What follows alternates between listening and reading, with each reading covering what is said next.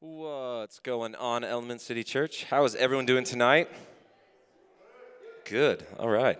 And for those of you who are joining in online, a special welcome to you as well. My name is Lyle. I'm one of the pastors here, and just want to say we're excited to get to worship together tonight. And so a couple things, if you're brand new and you're tuning in online, we've got an online host that's just sitting there waiting to interact with you in the chat. So if you need prayer requests for something, if you have questions about anything with the church, feel free to mention it in the comments. In fact, you can even say hello right now. Let us know where you're tuning in from. And you also see a link up there that'll tell us if you're new, where you can click to fill out a connection card. And so if that is you and you're curious about getting more information about the church, you can punch in a little bit of information. We'd be happy to let you know more about who we are and how you can get connected here at Elements. For those of you who are here in the room, you can do the same thing. You can even pull your phone out now. We've got a phone number you can text into. It's 520-340-6868. And just text the word hello.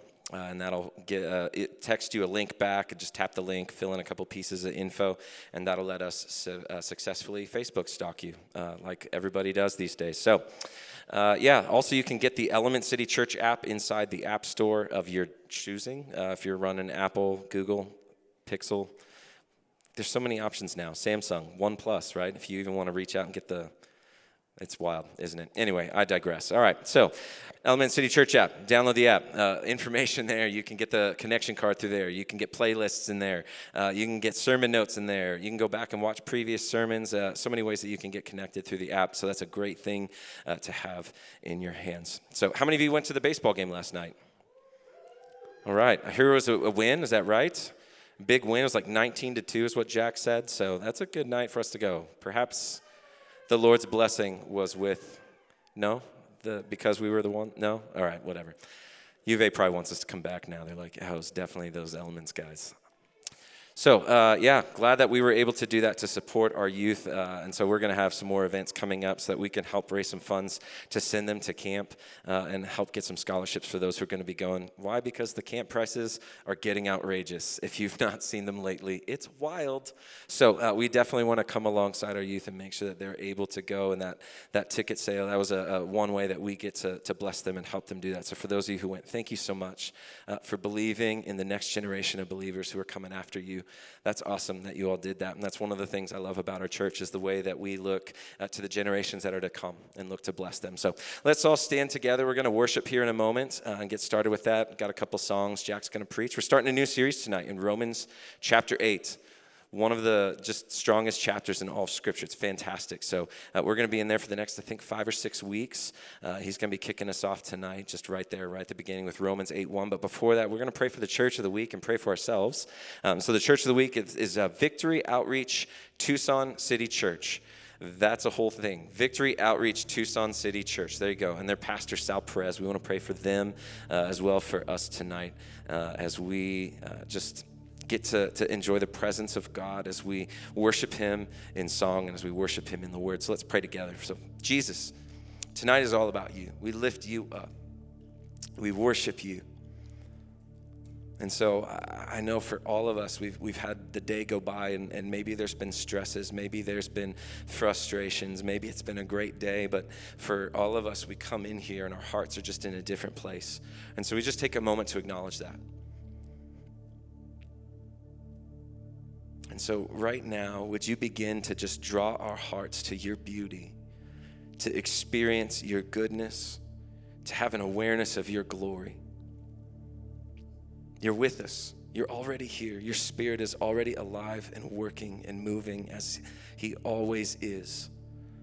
And what a beautiful thing that this song, this hallelujah that all the churches around the world have raised. It started more than a day ago, as the sun came up over New Zealand and Australia, and as the world turned. There have been churches all over this globe who've worshiped you, who've sung the songs of praise to you that we're about to sing. And so we just get to join into the everlasting chorus of angels who are gathered around the throne singing, holy, holy, holy is the Lord God Almighty. And so we recognize your holiness tonight, God. We recognize that we don't get to just come before you on our own accord, but because of what Jesus did for us, the blood that he spilled and poured out for us, we enter into your presence because of that. And so we come into your presence, as your word says, with thanksgiving, with praise. We pray for Victory Outreach Tucson Church. We pray for Pastor Sal there. We ask your blessing over them. God, you're alive and at work here in Tucson, and there's so many churches in this city that are seeking to reach out to the 1 million+ people who are in this metro area, hundreds of thousands of which who don't know you. And so we need all of our churches in this city firing on all cylinders, completely in touch with your Holy Spirit, working together to bring awakening and revival to this city. And so, God, we pray for them that you would equip them with the vision that they need, with the budget that they need, with just ideas of how they can reach out to their community in the place where you've planted them here in Tucson to make an impact amongst those who are near to them. We pray, God, that in profound ways that you would provide for them that would just continue to draw their hearts back to you, to see how you love them and how you're working and stirring things up in their community. And so, Jesus, we thank you that you are alive and well, not just there, but here in the elements tonight. So awaken our hearts to your glory, to sing to you the praises that you deserve. And all these songs we sing tonight, we sing in faith because we know who you are. We know the God whom we serve. There's nothing better than you, Jesus. There's nothing you can't do. There's nothing outside of your abilities. And so because of that, we come to worship you tonight, asking you to take the dead spaces of our heart and to bring them back to life in a way that only you can. Be with us tonight as we worship Jesus. It's in your name we pray. Amen. Amen.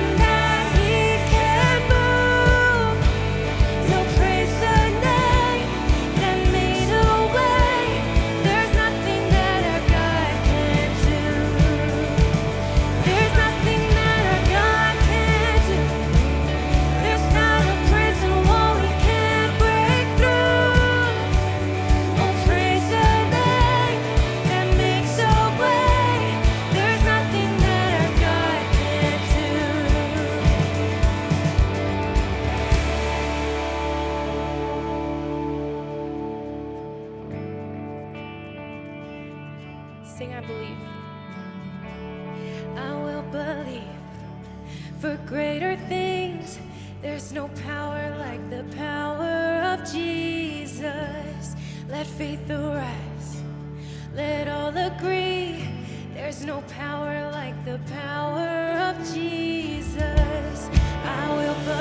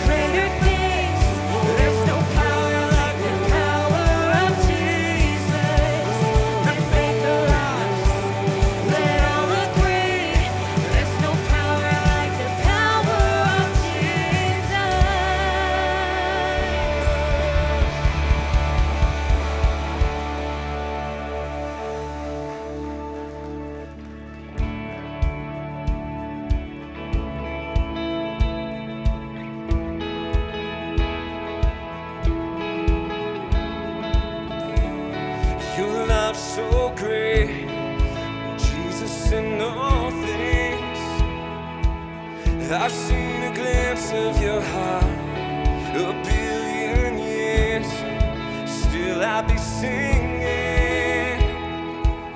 How can I praise you enough? How can I praise you enough? You are the Lord Almighty, outshining all the stars in glory. Your love is like the wildest ocean. Oh, nothing else compares.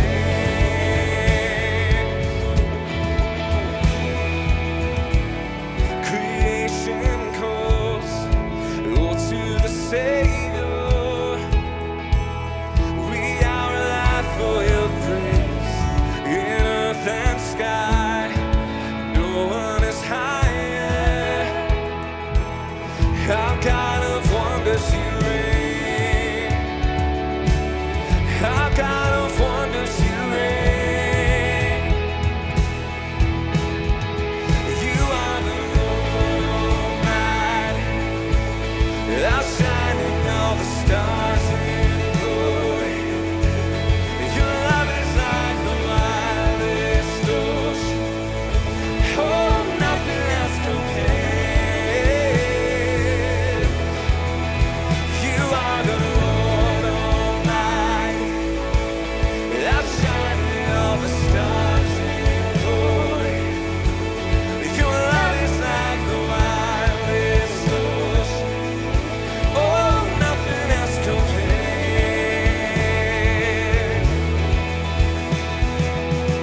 Psalm 115:1 says, not to us, but to your name be the glory, because of your steadfast love and your faithfulness. That's why we worship him tonight.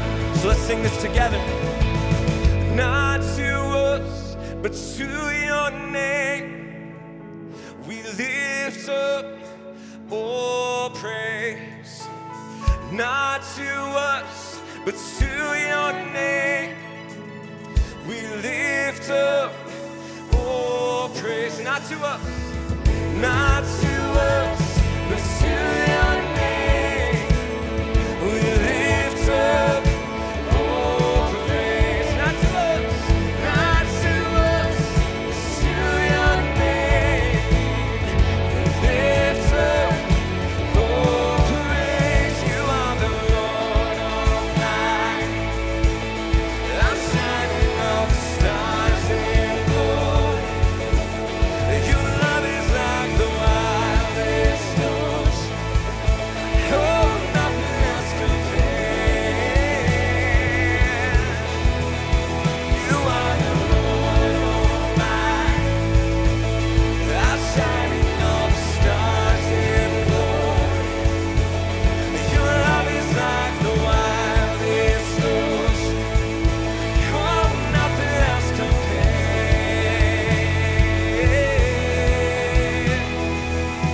Not to us, but to your name, we lift up your praise. Sing that out. Not to us.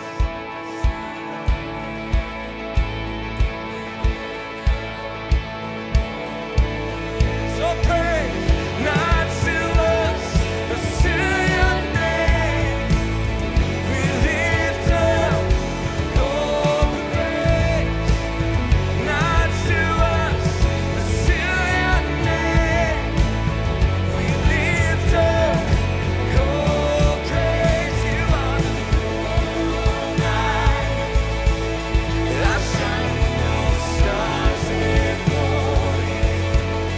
Your love is like the wildest ocean. Oh, nothing else compares.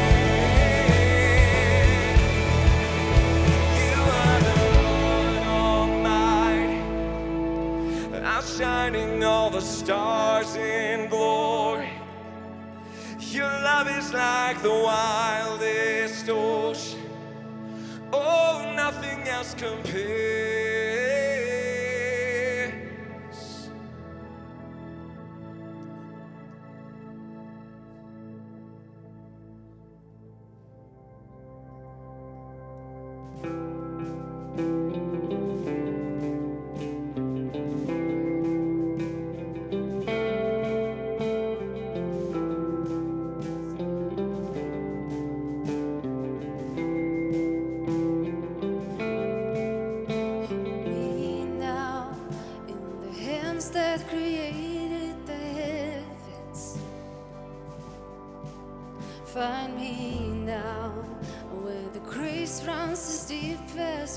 scars.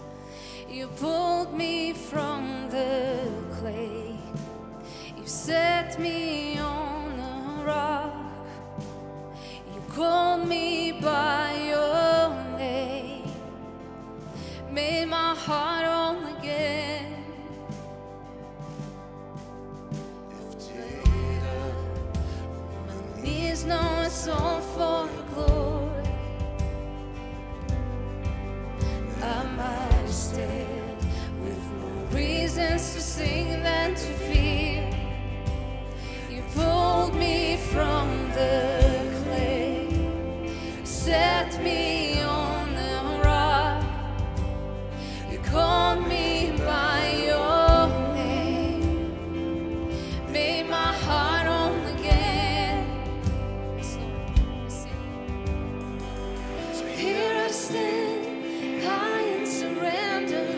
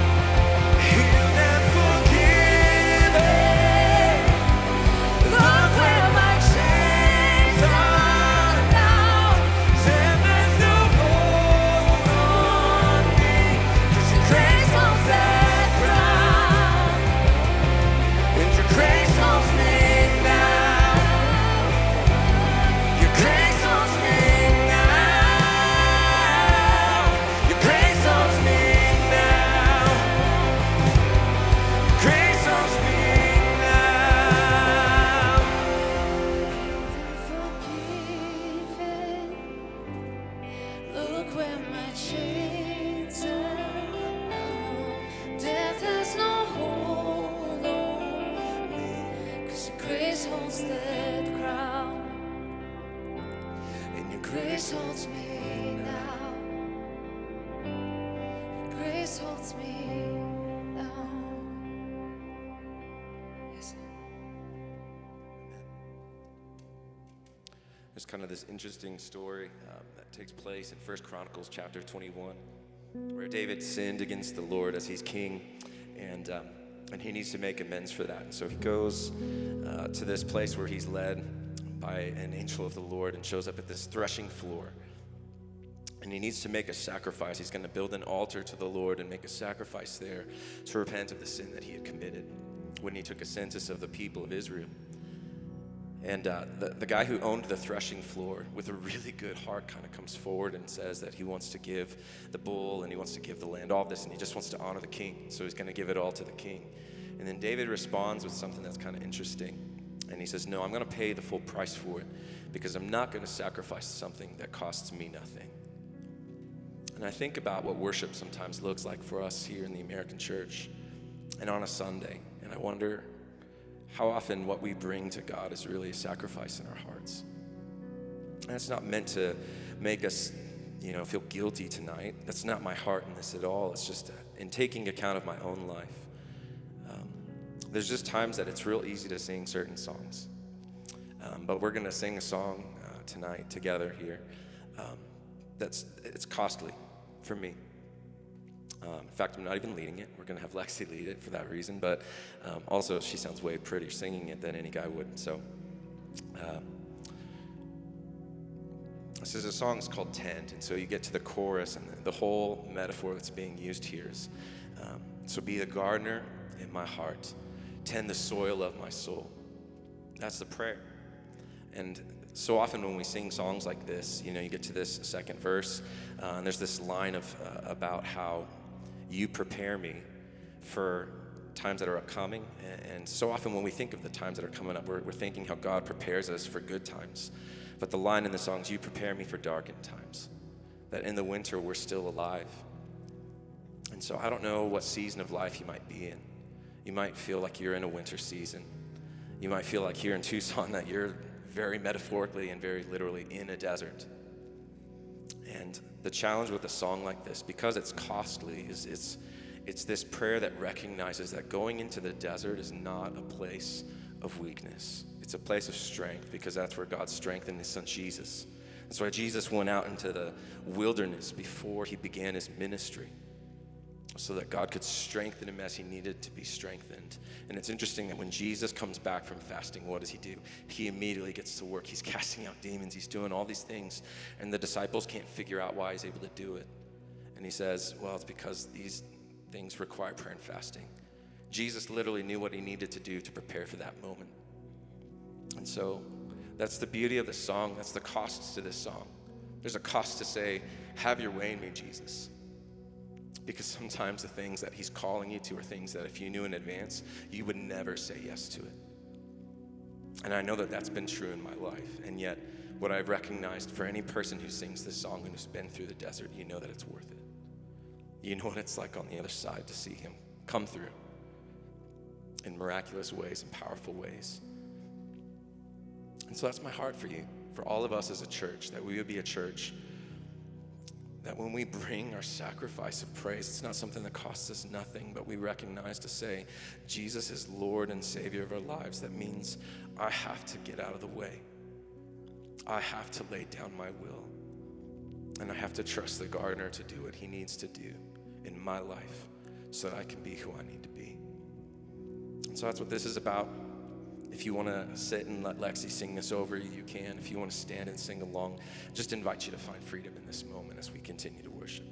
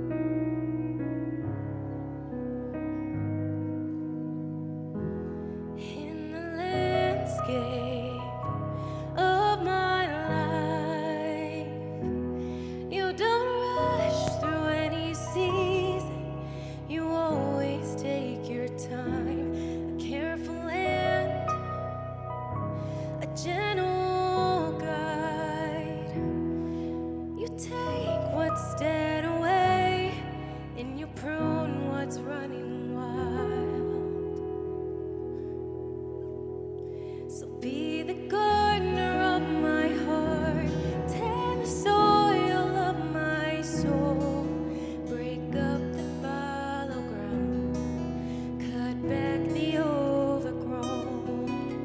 I won't shy away, I will let the branches fall, so what you want can stay, and what you love can grow.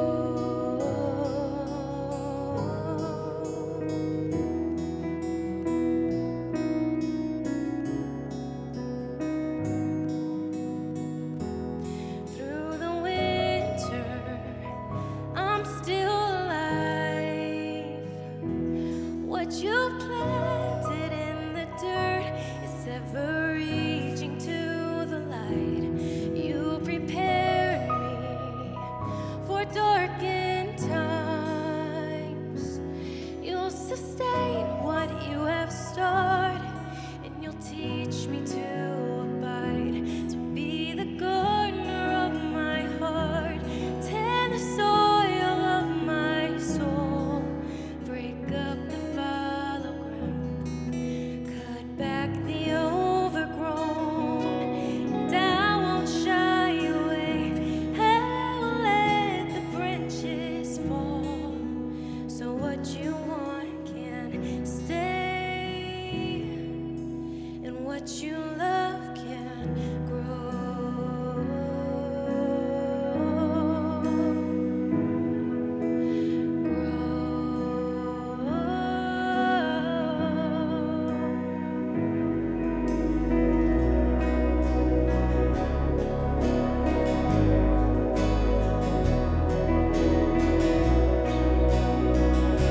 Have your way, Lord. Have your way in me. Have your way in me. Let it grow, let it grow, let it grow. I'll remain in you. You'll remain in me, and I will trust your timing. I'll remain in you. You'll remain in me, from the start until the ending, 'cause you know better.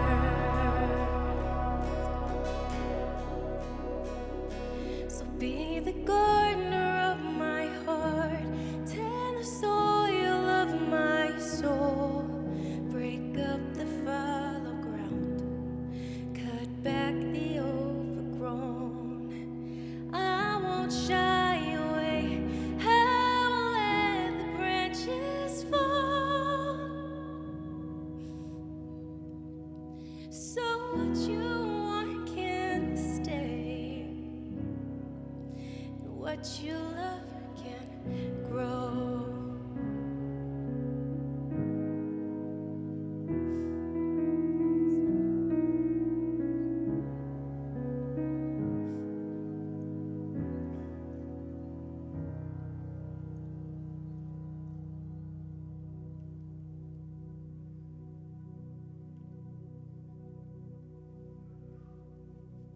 Yeah, Jesus, that's our heart tonight.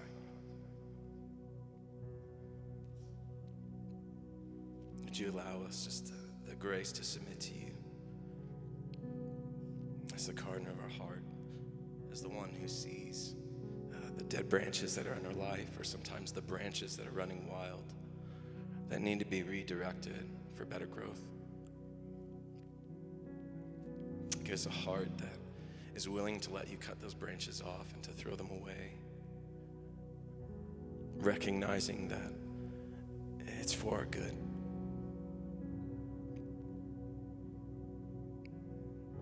That the things that are within us that you love about us, and that you love about the way that you created us, the things in our personalities, the things that are our little quirks, whatever it might be.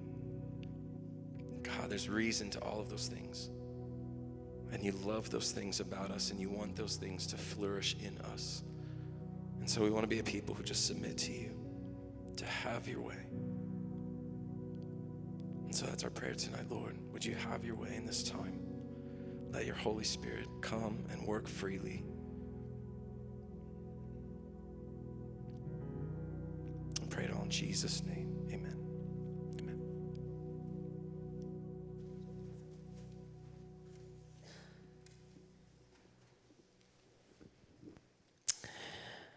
I love that song. Hopefully that was meaningful to you, and it's an invitation kind of continues to go along with our mission, that we are an inviting community of Jesus followers who've been commissioned by the gospel to make disciples and cultivate relationships with the love of Christ, which begins with us cultivating that relationship ourselves and cultivating the relationships with those around us. And tonight, we're leaning into kind of continuing off of Easter, and we went through a little series called kind of Resist and Rest, and we were resisting the work of the enemy and the ploys and that he's about, and resting in the finished work of Jesus. And I wanted us to spend some time in what Martin Luther, 500 years ago, so a long time ago, said is the greatest chapter in all the Bible, in Romans chapter 8. And to understand Romans chapter 8, we're going to spend some time the next 6 or 7 weeks kind of diving in through it and gleaning some things for us. So if you're a Christian, if you're a follower of Christ, then this is actually what we've been gifted and given in our relationship with Jesus. And if maybe you're someone who's just spiritually searching, we want to invite you to maybe lean in a little closer to who Jesus is and what he really has accomplished and offered to you. Now, we live in a cultural context, and especially maybe even in a moment of history, that has a lot of for and against reality around us.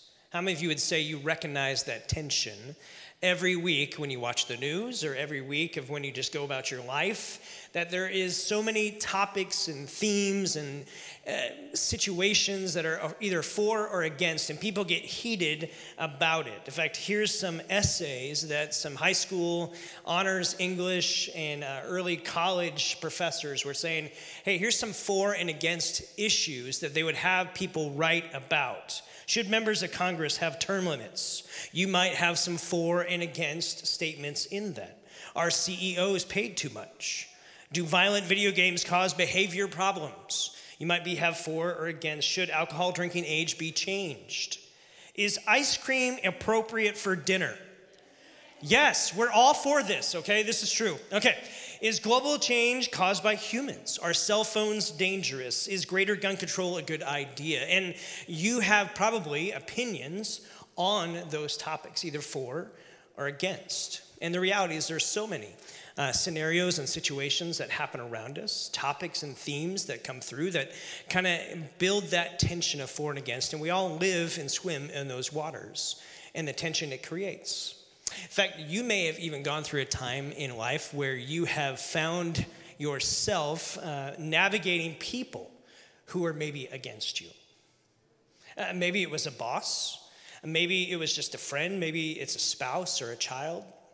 Maybe a coworker, a neighbor, and you felt the angst with that. And it's interesting in our cultural moment how many people actually begin to believe that God is actually against them. Mark Batterson, an author, pastor, writes this: the most insidious lie we can ever believe about God is that he is somehow against us. Because the Gospels, the life of Jesus, his very words shout the opposite reality. Yet, many people believe the untruth that God is actually against them. And they might even begin to say, okay, that's why the rules of religion, that's why there's so many. And they begin to speculate into that. Or when things are challenging in life, they begin to associate that maybe God is actually out to get me, or he's allowing all these things. And so they begin to associate some of the negativity that happens in life. But Martin Luther, 500 years ago, said there's some truths in this chapter, in Romans chapter 8, that the Apostle Paul records for us that is the greatest chapter in all the Bible. Now, I don't know what he said the second greatest chapter was. I'm just telling you what a guy who changed a lot of Christianity and Protestantism had to say about this particular chapter we're going to look at. And what you're going to see in the Apostle Paul is that from the very beginning to the very end, in these 39 verses, it begins with this idea of no condemnation and ends with this idea that there's no separation for those who are in Christ. Maybe the pivotal verse is in a question, verse 31. What shall we say about these wonderful things that he unpacks this whole chapter? If God is for us, who can be against us? A true reminder that as a follower of Christ, as a one who has positioned themselves in Jesus, is following after him, no matter what moment your life holds, and no matter what is in that particular moment, there's nothing in that moment that is bigger than God, and he, friend, is for you. He is not against you. If you're a follower of Jesus, you may have maybe one of your favorite verses in this particular chapter. A lot of people do. When you read through the book of Romans, chapter 8, there's so many that you will see on placards. There's so many that you will see people quote throughout time. And what's interesting through this chapter is to remember the author. This is the Apostle Paul, who was actually known as Saul before his story changed. And so we can't divorce that reality from who he is. See, Saul was a Jewish zealot, and he was actually sent to stamp out this movement of Christianity, this movement called the Way, back then in the first century, these followers of Jesus. And in Acts chapter 8 and 9, you can read the story of Saul, who meets Jesus. Jesus shows up and says, "Why are you persecuting me?" And he begins to change Saul's life, changes his name to Paul. And he goes on to write 2/3 of your New Testament that we have recorded. And for many of you, maybe that's your story. God showed up in your story and it changed everything instantly. And for others of you, maybe your faith story has been the story of slow, gradual change over a long period of time, over many years, and ups and downs in that. And no matter where your story is, you'll find yourself in some truths in this chapter that I think is not only pivotal, but it's foundational to our faith and understanding. So here's how he begins the very first verse of chapter 8. And if you have your phone, you can go down to sermon notes, follow along. If you have your Bible, you can open it up. Here's what he says. Therefore, there is now no condemnation for those who are in Christ Jesus. That is an amazing statement to start off this chapter. Therefore. Now, anytime you read the word therefore, you need to ask yourself, what is it there for? That's the trick, okay? That's how you have literary, integrity with this. If he's saying, therefore, there's something that came before it. And really what Paul has done for 7 chapters is build a case of why we need Jesus and why Jesus is our only hope. In fact, the book of Romans is kind of his greatest work by the inspiration of the Holy Spirit to show you that the depths and the reality of everything Jesus accomplished. And in chapter 7, right before this, he has this inner struggle. Anyone ever had an inner struggle? Anyone ever ask yourself this question, why did I do that? Why did I yell at that person? This is my spouse. I chose her, I chose him. And they mean the most to me. Why did I react the way I don't want to react to people?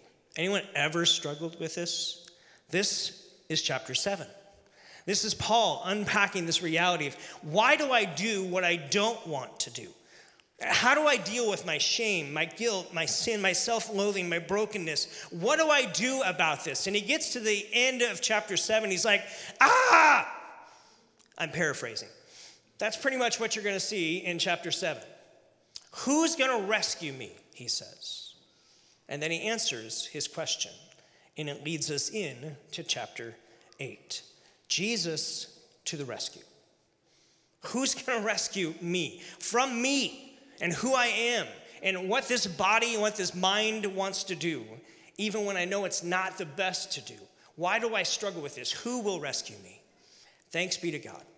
for Jesus Christ. He's the one who rescues me. And now that I'm rescued, therefore, there is now no condemnation for those that are in Christ Jesus. In Christ, you are no longer defined by what you have done wrong. You are now defined by what Jesus has done right on your behalf. We get to ride his coattails. To steal another Paulinian phrase, you are now hidden in Christ. You'll see that in a lot of the epistles that he writes in the New Testament. To take this cue from Paul to say, what was credited to Jesus is now credited to you because you are with him and you are in him. You are with him and you get the privileges that were that he has himself. My friend Danny was opening for David Crowder. Maybe you've heard of David Crowder. And we were in Denver, right? And so we went to see Danny because we knew Danny. I've heard of David Crowder. I've heard of their band. And we were with Danny, and we showed up at the concert place at this worship conference that they were doing. And Danny's like, hey, meet me in the back. And we go in the back, and we go in, and we're in the green room with all these people. And my kids are there, and this is pretty awesome. And we get to walk to the side of the stage, and we get to watch the concert and enjoy this worship experience with David Crowder Band, which is pretty awesome, from the side of the stage. And my kids, their eyes are like just giant. They're small and they're huge, and they're like, these are awesome. We listen to these songs all the time, and we're here. We're on the side of the stage. Why did I get to go to that? Is it because Jack's awesome? No. I'm just with Danny. I got to go with Danny wherever he went because he was with the show. That is what Paul's saying. When you are with Jesus, you get to go with him. You get the privileges that are due him. I didn't experience that because I was awesome, because I knew Danny, and he was with the show. In Christ is this phrase that Paul uses all the time. It's the most used description that the Apostle Paul uses throughout his letters and his epistles. You have been forgiven. You are given grace. You no longer have to work for it, to earn it. You are chosen and pursued by God. You're not left to try to scrounge it up for yourself. Nothing can separate you from the love of God. See the end of Romans chapter 8. You've been made new, given a right standing with God, not based on your merit. You are being renewed.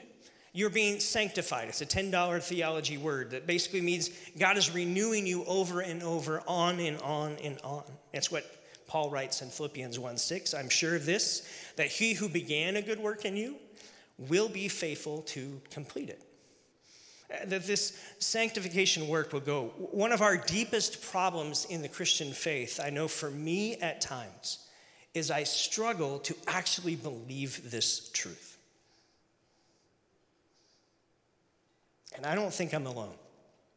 I think one of the biggest struggles for followers of Jesus is we actually struggle to believe this because we live in a world and against a backdrop where I am measured by what I do. I'm measured by what I perform and how I perform, or the lack thereof. And most of us approach our life of faith in the same context of maybe a life of work or a life of relationships. If you don't invest in relationships, then you can't expect them to have a profitable return in that. We know this to be true. And we see this in the Christian faith too, that if I ignore God and I never invest in my relationship, that's why we're invited to have him tend to us, to cultivate, which means I participate in that. I'm not aloof from it, but it is not based on my merit. Paul's saying, no, you're with Jesus. And what was credited to him is now credited to you. Katerima is this Greek word for condemnation. It means to condemn or to render a verdict of guilty.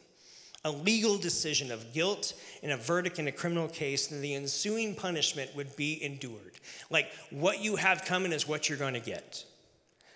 And why we have no more condemnation is because what he's going to say in a couple more verses. There is now no condemnation for you who have put your faith in Jesus.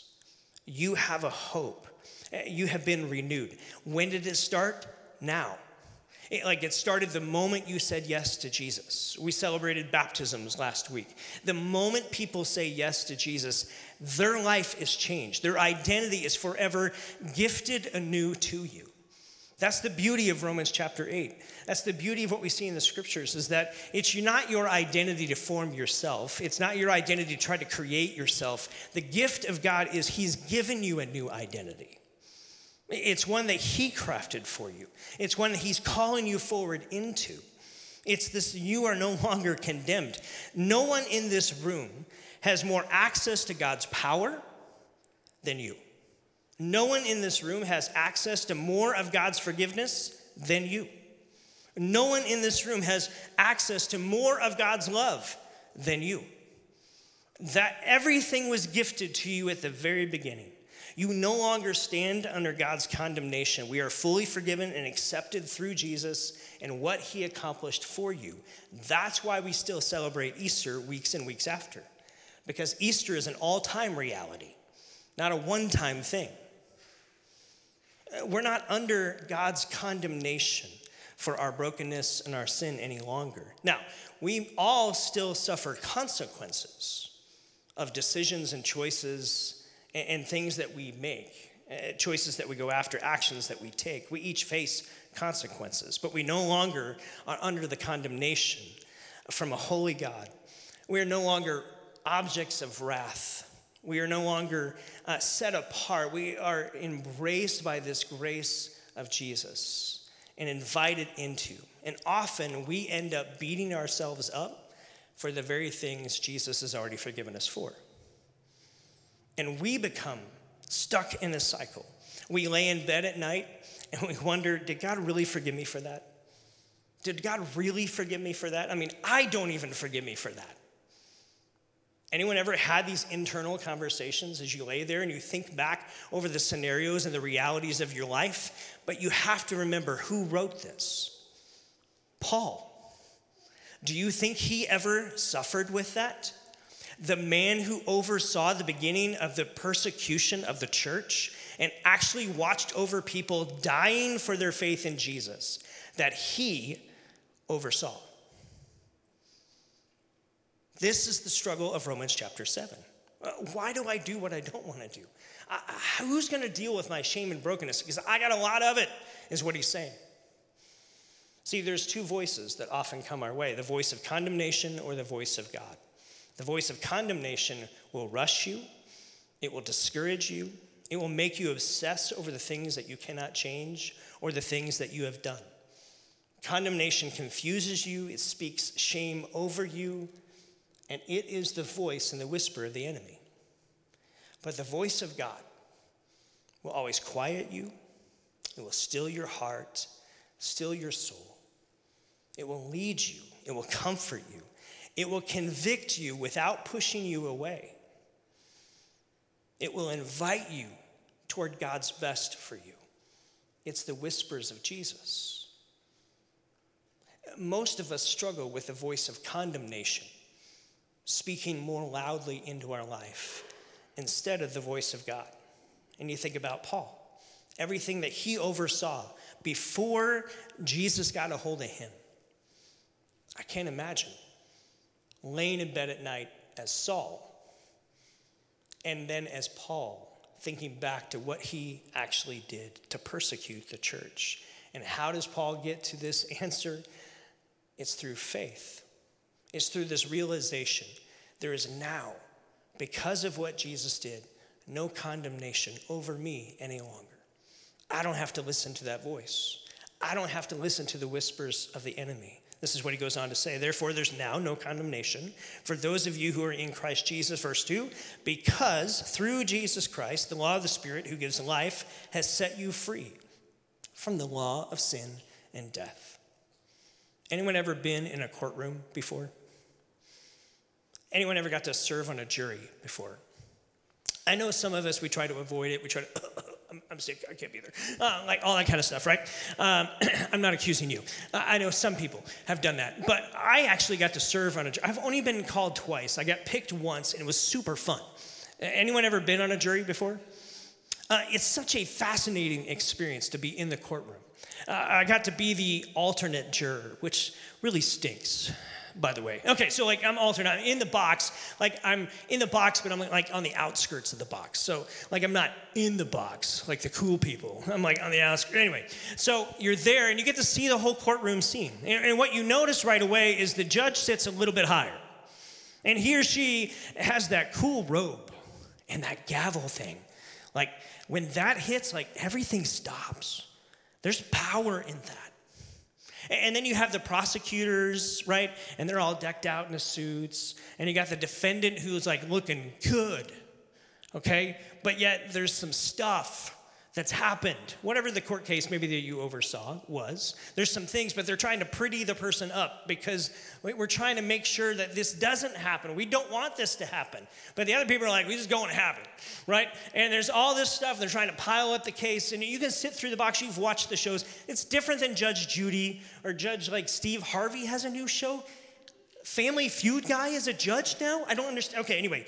All right, so this courtroom scene, it describes this idea, and this is what Paul has been building for 7 chapters, really. Really, the first 7 chapters of Romans is Paul is the spiritual lawyer, if you will. And he's sitting in this defendant chair. You're sitting there in the defendant chair, and he's building this case. Hey, there's something that's going to happen here. The prosecutors are there. They're persecuting this idea of the law is this perfect standard of behavior and conduct. And when your conduct and your behavior and your actions and your choices and your decisions are stacked up against the perfect rule of God, you fall woefully short of what actually should be. And Paul's building this case that the law has actually found you out, found me out. And we stand guilty on all charges. The judge just hasn't given the verdict yet, but we all know where it's going. That's what Paul's saying.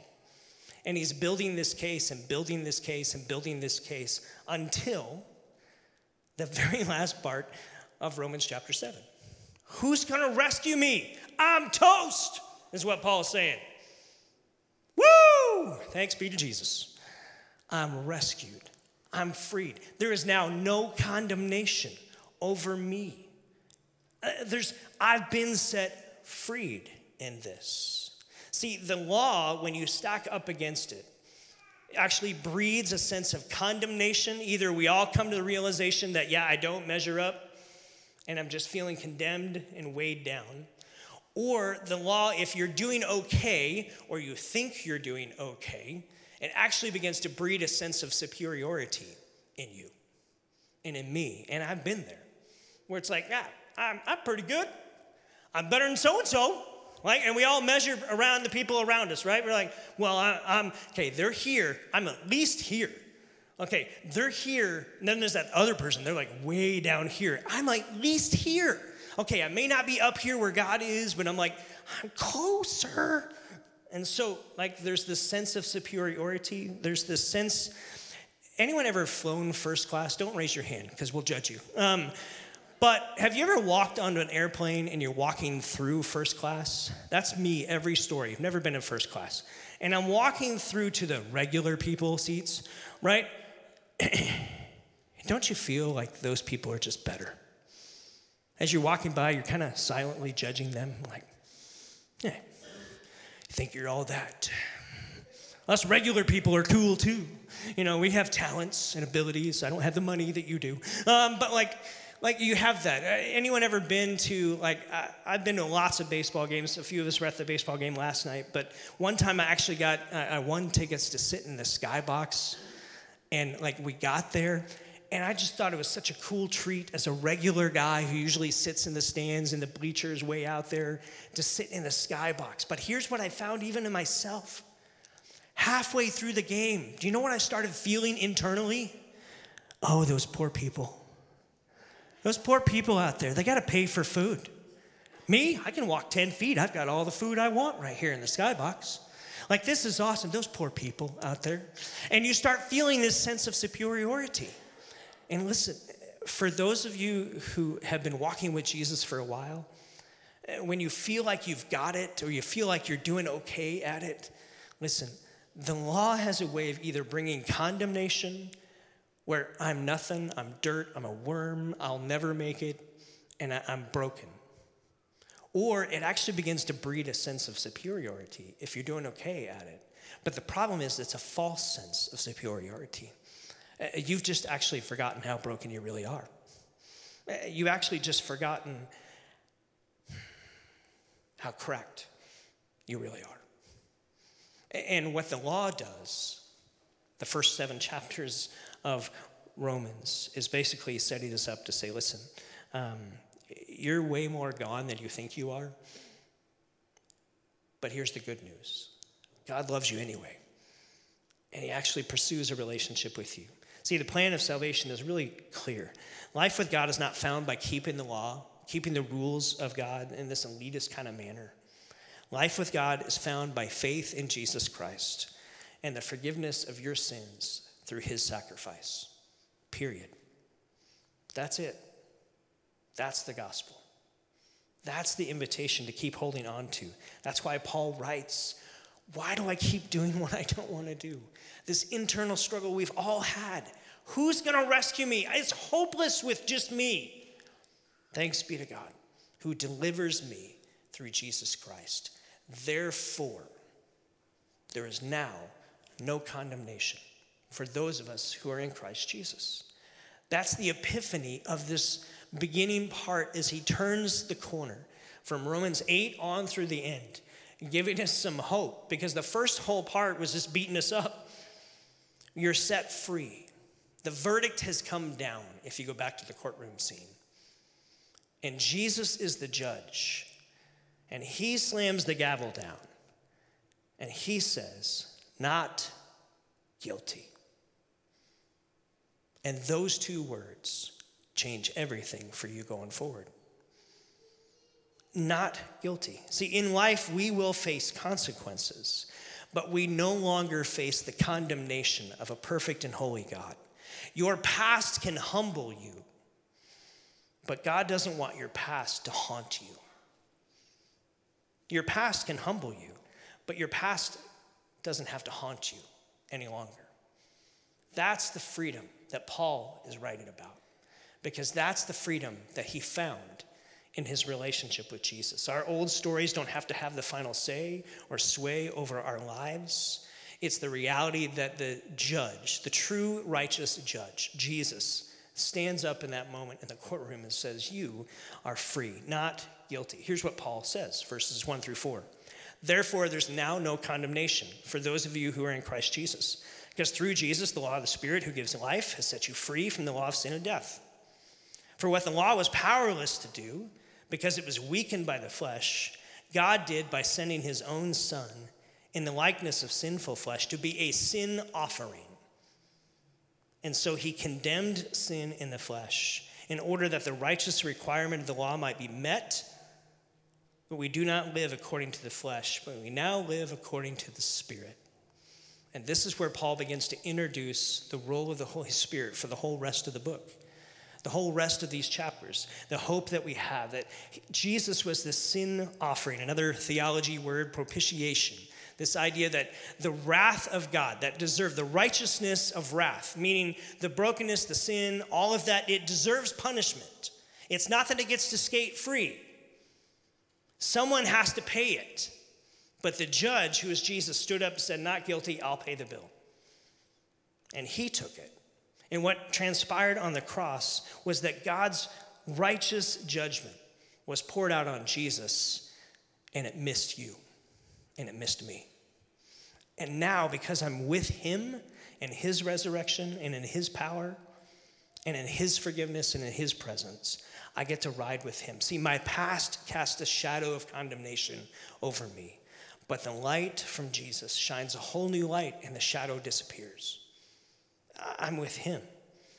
Has anyone had a past that you want blotted out, the light of God to shine over and dismiss? Had you have that? Paul did. And now there's no condemnation. See, the word devil in Hebrew actually means accuser. The scriptures paint this picture that he is constantly accusing us of all things, the things we've done wrong, all the things we've done, reminding us of all the reasons God shouldn't pay attention to us or to care for us, that there's no way God can forgive us, there's no way that he can actually love us. The devil is the plaintiff, spewing accusations, piling on the guilt and the shame. It becomes encumbering.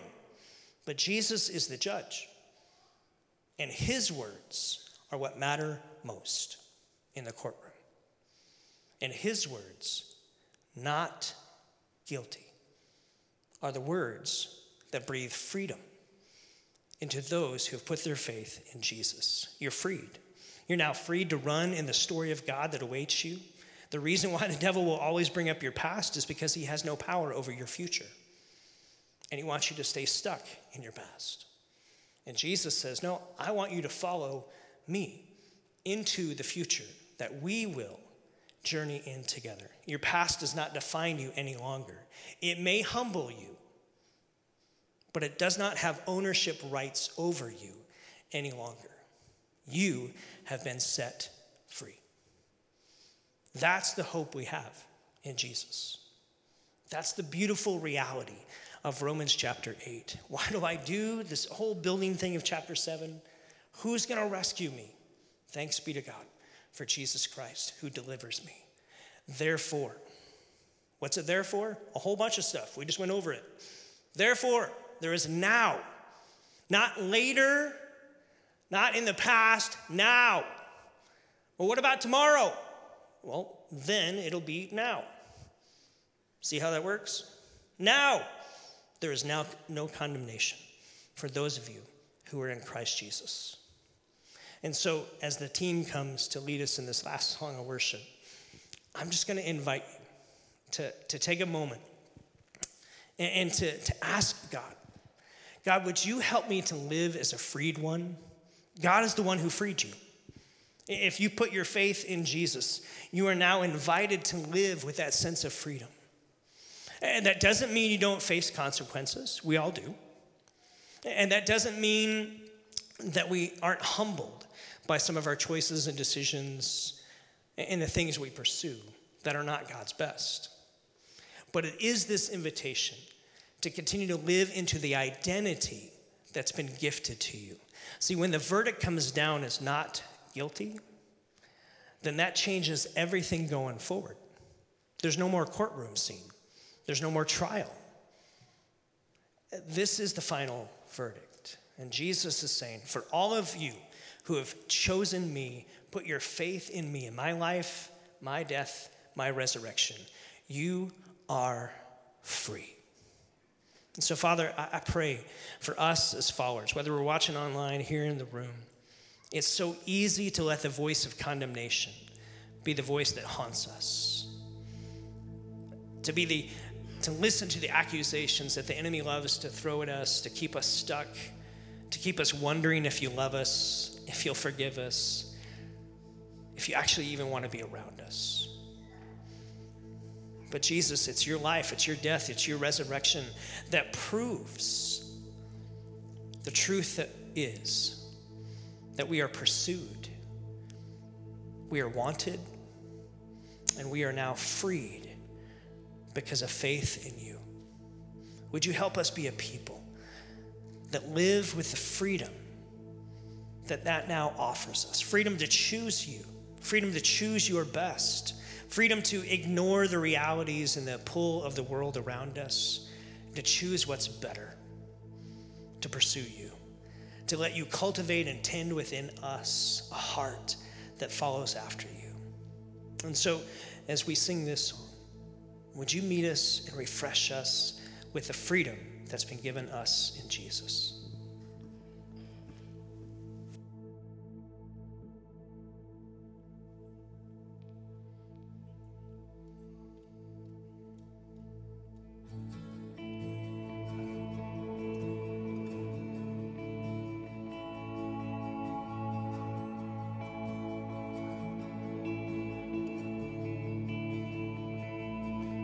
My days on earth are numbered, my life is just a vapor.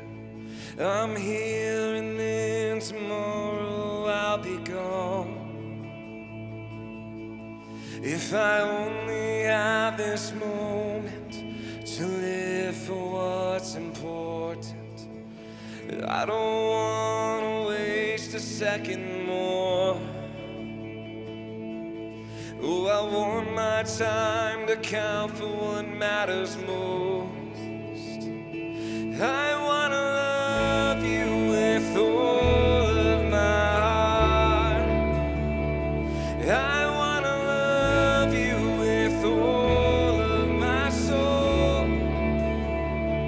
Jesus, you're my one ambition. With every breath you give, I'll give you another praise, another praise, another praise.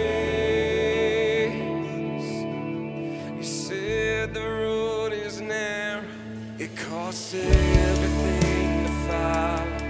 I count it all as lost compared to you.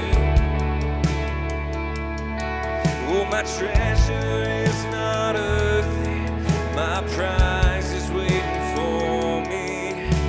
When my Savior's face comes into view. But today I'll run the race you've called me to. I wanna love you with all of my heart. I wanna love you with all of my soul. Jesus, you're my one ambition. With every breath you give, I'll give you another praise, another praise, another praise. Oh, another praise, another praise, another praise. Oh, it all comes down to this. You're the highest and the greatest name there is. Jesus. It's as simple as it gets. To worship you is the reason I exist. It's the reason I exist. Oh, it all comes down to this. You're the highest and the greatest name there is. Jesus. It's as simple as it gets.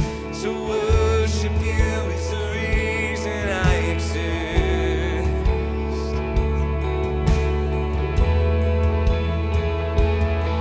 Oh, it all comes down to this. You're the highest and the greatest name there is. Jesus.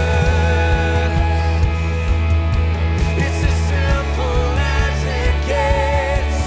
To worship you is the reason I exist. You're the reason I exist. I wanna love you with all of my heart. I wanna love you with all of my soul.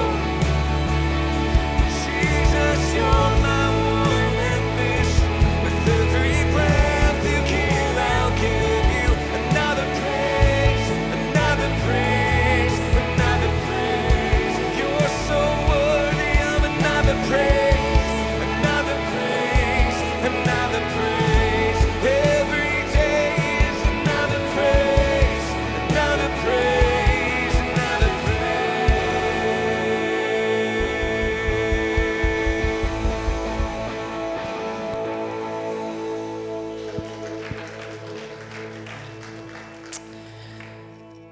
See, we want to grow the heart of a worshiper within us, not to earn something from God, but because he's given us so much.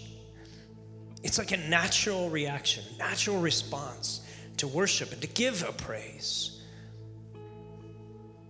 To worship with our body, our soul, our mind, because of everything he's given us. Friends, if you are in Christ, there's no condemnation for you. We all face consequences. but the condemnation has been lifted. Not guilty, freed. Walk in that freedom. Live in that freedom. Let love begin to flow between you and God in that freedom. Let love begin to flow to the people around you because of the freedom. That's what Paul's saying. And so thanks for being here tonight, for tuning in online, those of you who are joining us from there.